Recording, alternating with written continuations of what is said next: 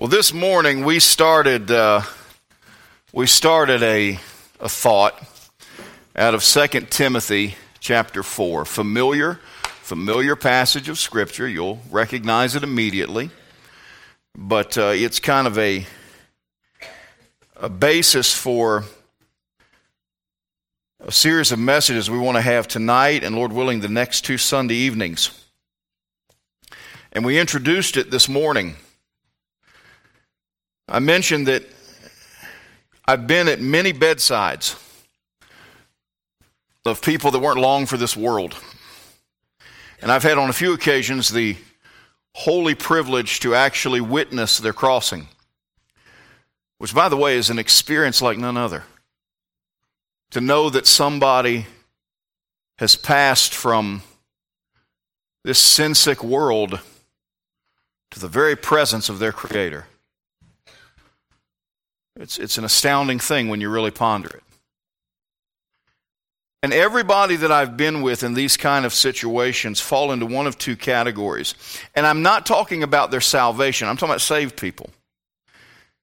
They come to this time and they're either ready or unready. Now they're saved. They're ready in that their eternity settled. But that doesn't necessarily mean that we come to that moment like Paul did his. Paul's in his 60s probably, his early 60s, the best we can guess. We don't know how old he was, what year he was born. We don't know how old he was. He was probably around the same age as Jesus. And so by this point in his life, he'd have been in his early 60s. And Paul is about to be beheaded by Nero. And this is what he says. For I am now ready to be offered. The time of my departure is at hand. I fought a good fight. I finished my course. I've kept the faith. And I'm just really arrested by that phrase, for I am now ready. And that's an important word, that word now. That means there was a point in his life he wasn't. But now he is. And as he faces eternity, as he looks to this moment, his tone is one of triumph. Of triumph. Now, he has mentioned that, and he will later, that everybody's forsaken him, Demas and Crescens. Titus has gone to Dalmatia. Only Luke is with me. But I think that's just a statement of fact. I think he's reached a point now where his focus is completely on Jesus. And so we asked this question this morning, what do we need to have ready? And we talked about how we need, that's the theme, ready. What do we need to have ready? First of all, we got to have a ready future. I would be remiss if I didn't take a moment to make sure that everyone has their eternity ready, that you are saved and on your way to heaven, because without that, you got nothing. And we spent some time on that to make sure that you are ready as far as your eternity. But then, do we have a ready family? Now, what does that mean? Paul said he was ready to be offered. That offered is a sacrifice specifically that's a drink offering. What he's saying is, I am being poured out.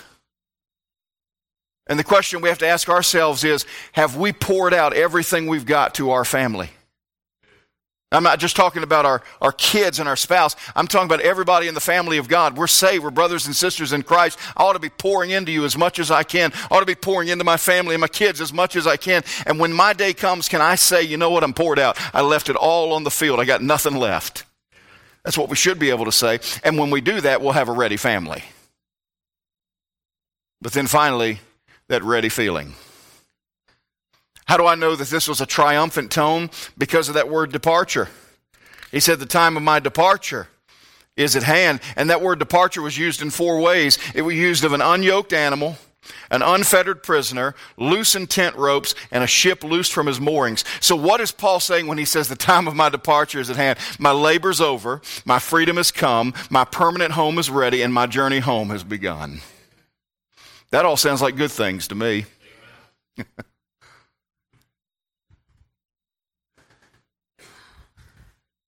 And so that's the question we have to ask ourselves. Do we have a ready future, most importantly? A ready family, and that ready feeling. So tonight what we want to do is we want to look and see how Paul got there. What brought Paul to that place of readiness? And we're going to, Lord willing, spend the next 3 Sunday nights breaking down verse number 7. I have fought a good fight. I have finished my course. I've kept the faith. So tonight, with the Lord's help, we begin with the first step of being ready, and that's the step of a fighting spirit. A fighting spirit. Father, would you help us tonight as we look to this, Lord? Help me to be clear, concise, and useful. May I rightly divide your word of truth and be a help to your people. Lord, if there's somebody here tonight that's not saved, I pray they trust Christ. I pray that Christians would be helped and that Jesus would be lifted up. For it's in his name we ask these things. Amen. Well, I'm preaching a predominantly Baptist tonight, so a fighting spirit, man, that's right where we want to be, right? Yeah. A fighting spirit. Oh, I want to be careful about how I handle this. Would y'all permit me? I made a bad mistake wearing a wool jacket today. This thing's hot and I'm about to go down. Don't get me wrong, it's a spectacular jacket. It's not as spectacular as Isaac's, but it's spectacular.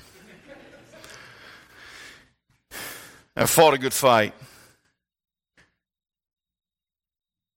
You've been under my preaching long enough, and hopefully you've seen from my example that I don't believe in just indiscriminately being difficult with people. As much as lieth in you, live peaceably with all men. But you understand that there comes a point that sometimes we got to push back. We have to be ever ready in the right spirit and in the right way to say this is right and this is wrong, and be willing to fight for it. Paul says, I fought a good fight. You see, here's the reality of Paul's life. Paul makes it clear that he lived a life of combat. Hold your place here and go over to Ephesians chapter 6. Ephesians chapter 6.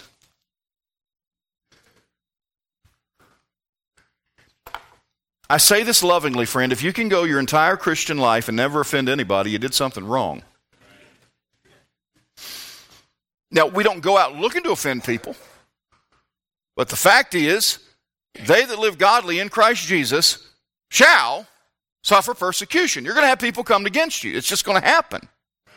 And we have some Christians that think that what they need to do is they need to make it through this life without rocking the boat, without, making any waves. No, friend, if we stand for Christ, we are going to have conflict.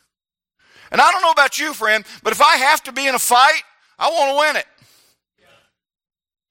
I don't know anybody gets in a fight to lose.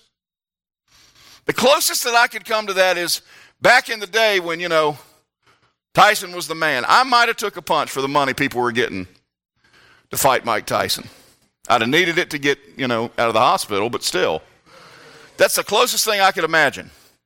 But the reality of it is, if I'm in a fight, if I'm in a conflict, I want to be victorious.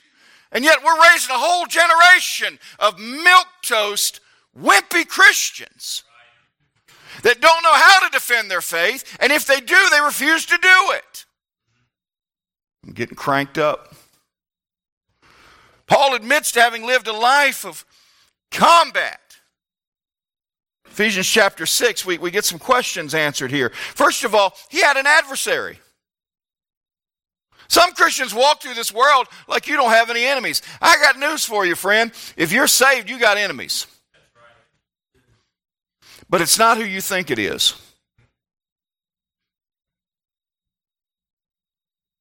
I'll be honest with you. I'm not a member of the re-elect Joe Biden committee. But he's not my enemy.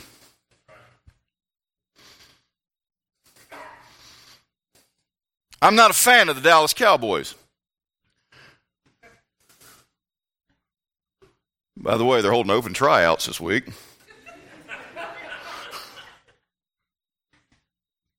But they're not the enemy. They're close, but they're not the enemy. Fact of the matter is, people in other countries, Soviet Union was never the enemy. Hollywood, for all the foolishness that's going over there, is not the enemy. Paul made it clear who the adversary is. Ephesians chapter 6, verse 12. For we wrestle not against flesh and blood, but against principalities, against powers, against the rulers of the darkness of this world, against spiritual wickedness in high places. You read through 1 John, you find out who our three enemies are. The first enemy is the devil. He's against you, friend.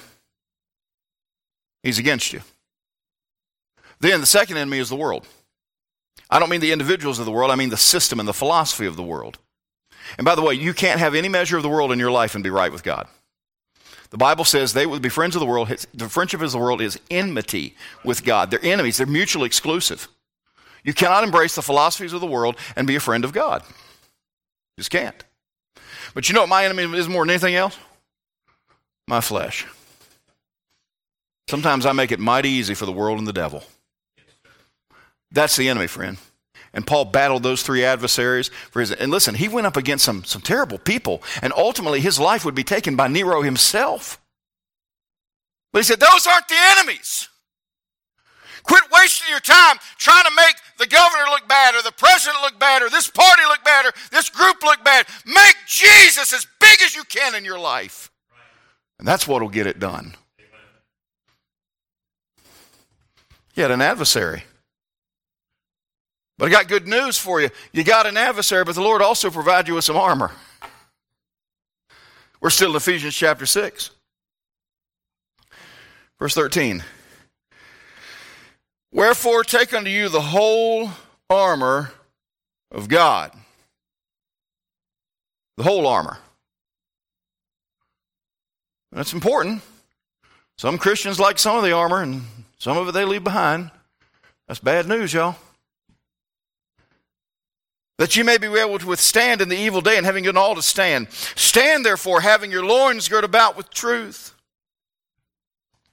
Having on the breastplate of righteousness, and your feet shod with the preparation of the gospel of peace. Above all, taking the shield of faith, wherewith ye shall be able to quench all the fiery darts of the wicked, and take the helmet of salvation and the sword of the Spirit, which is the word of God. Don't forget this one, praying always with all prayer and supplication in the Spirit. What am I saying? Yes, you are against a very, very formidable adversary, but friend, I got news for you. God's given you all the armor you need. Now, something to notice about this armor. It only covers the front. So you keep facing and you keep moving forward. Because as soon as you turn your back and run, you are uncovered. And that's when people get hurt. You see, Paul had an adversary. And Paul had some armor. But you know what else? There was an aftermath. As Paul lays there in the Mamertine prison, what we notice about Paul is, first of all, he was scarred. Go to 2 Corinthians chapter 11. 2 Corinthians chapter 11.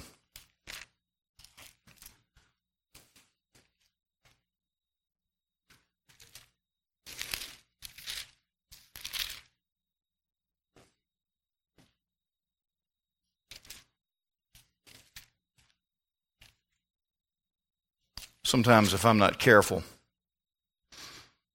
I can be so whiny.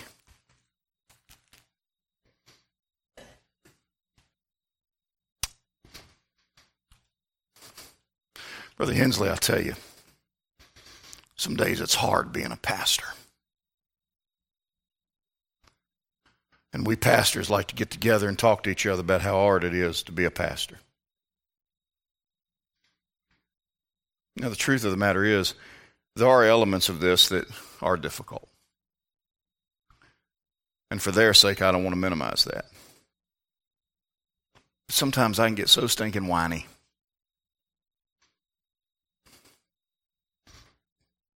I'll tell you when God really brings me under conviction. Of all places, mowing grass.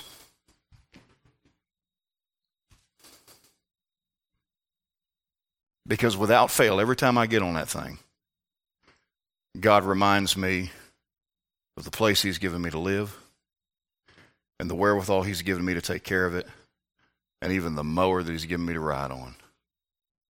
And it's almost as though the Holy Spirit is saying, why don't you just shut up and quit whining? Look at what I've given you. But even short of that, look at what I've given you. Look at what Paul says. This is what we've got laying in the Mamertine prison. Of the Jews, 5 times received I 40 stripes, save one. By the way, this was written before 2 Timothy, so more has happened between this passage and where he's dying. This is just for start.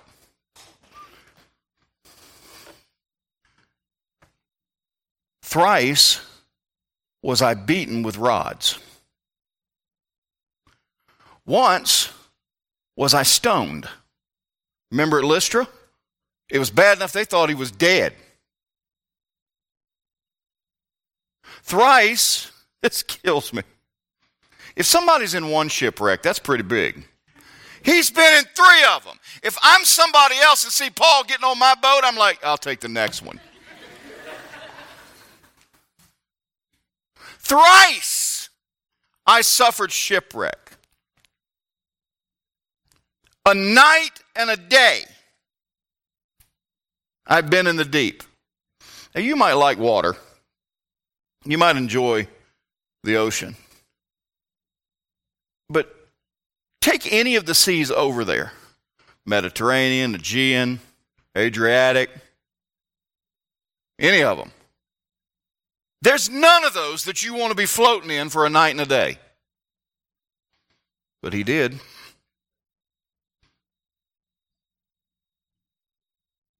In journeyings often, in perils of waters, in perils of robbers, in perils by my own countrymen, in perils by the heathen, in perils in the city, in perils in the wilderness, in perils in the sea, in perils among false brethren, in weariness and painfulness, in watchings often, in hunger and thirst, in fastings often, in cold and nakedness. And I like verse 28.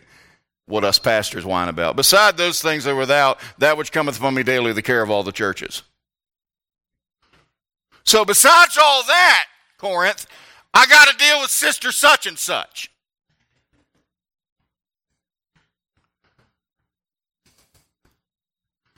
By the time this man is laying in the Mamertine prison, he is scarred, to say the least. This guy has been through more than just about anybody else could ever testify to. And yet,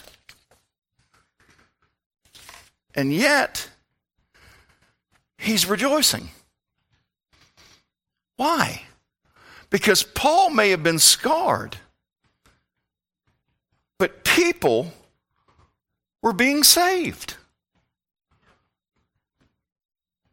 And that's where he found his joy. We talked about the tensing of the words this morning. When he says, I've fought a good fight, that word fought, it's the perfect tense, and it means an action that is completed in the past, but continues to have results. What's he saying? My fight's over, but it's going to keep on yielding victories. I'm done fighting. I'm about to lay it all down, but it's going to keep on making a difference. It's going to do it through you, Timothy. It's going to do it through all those people we've won to Christ. It's going to do it through these churches that we planted. It's just going to keep on getting victories for Jesus Christ. A pacifist approach that doesn't seek to advance our faith is just not biblical. I get nauseous, spiritually speaking, when I hear somebody say, well, my faith's a private matter. No, it ain't either. It is not. The Great Commission 5 times over would say it's not a private matter. Can I give you this?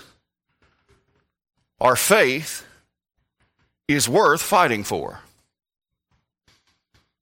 Now let's make a caveat here.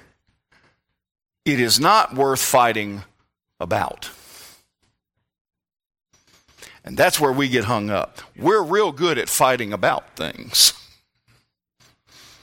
but we fall short of fighting for it. And what if we put as much or more energy in fighting for the gospel of Jesus Christ, striving together, as we do fighting about things?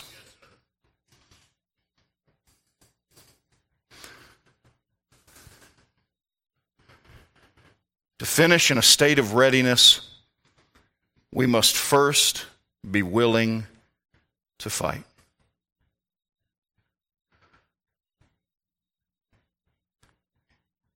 If I'm aware in my last hours, it is my hope, my prayer, that I'm able to say, I fought a good fight. I fought for my kids. I fought for my church. I fought for my country. But more than anything, I fought for the glorious gospel of Jesus Christ. Our hour is not one that demands pacifists, friends. Our hour demands Christians that are willing to lovingly, in a Christ-like spirit, be willing to fight for what matters. Because if we want to finish like Paul did and be ready, we have to have fought. But we're so quick to, well, preacher, I don't like conflict. Contrary to what some people may believe, I hate it. I want no part of it. But is it necessary? Yeah. It's been attributed to Edmund Burke, and I think that's probably the right person to give it to. He said the only thing necessary for the triumph of evil is that good men do nothing. And how much evil is advanced in this world because good Christians did nothing, said nothing, didn't fight. Man, I want to be able to say I'm now ready. I'm now ready. But that's only going to happen with a fighting spirit.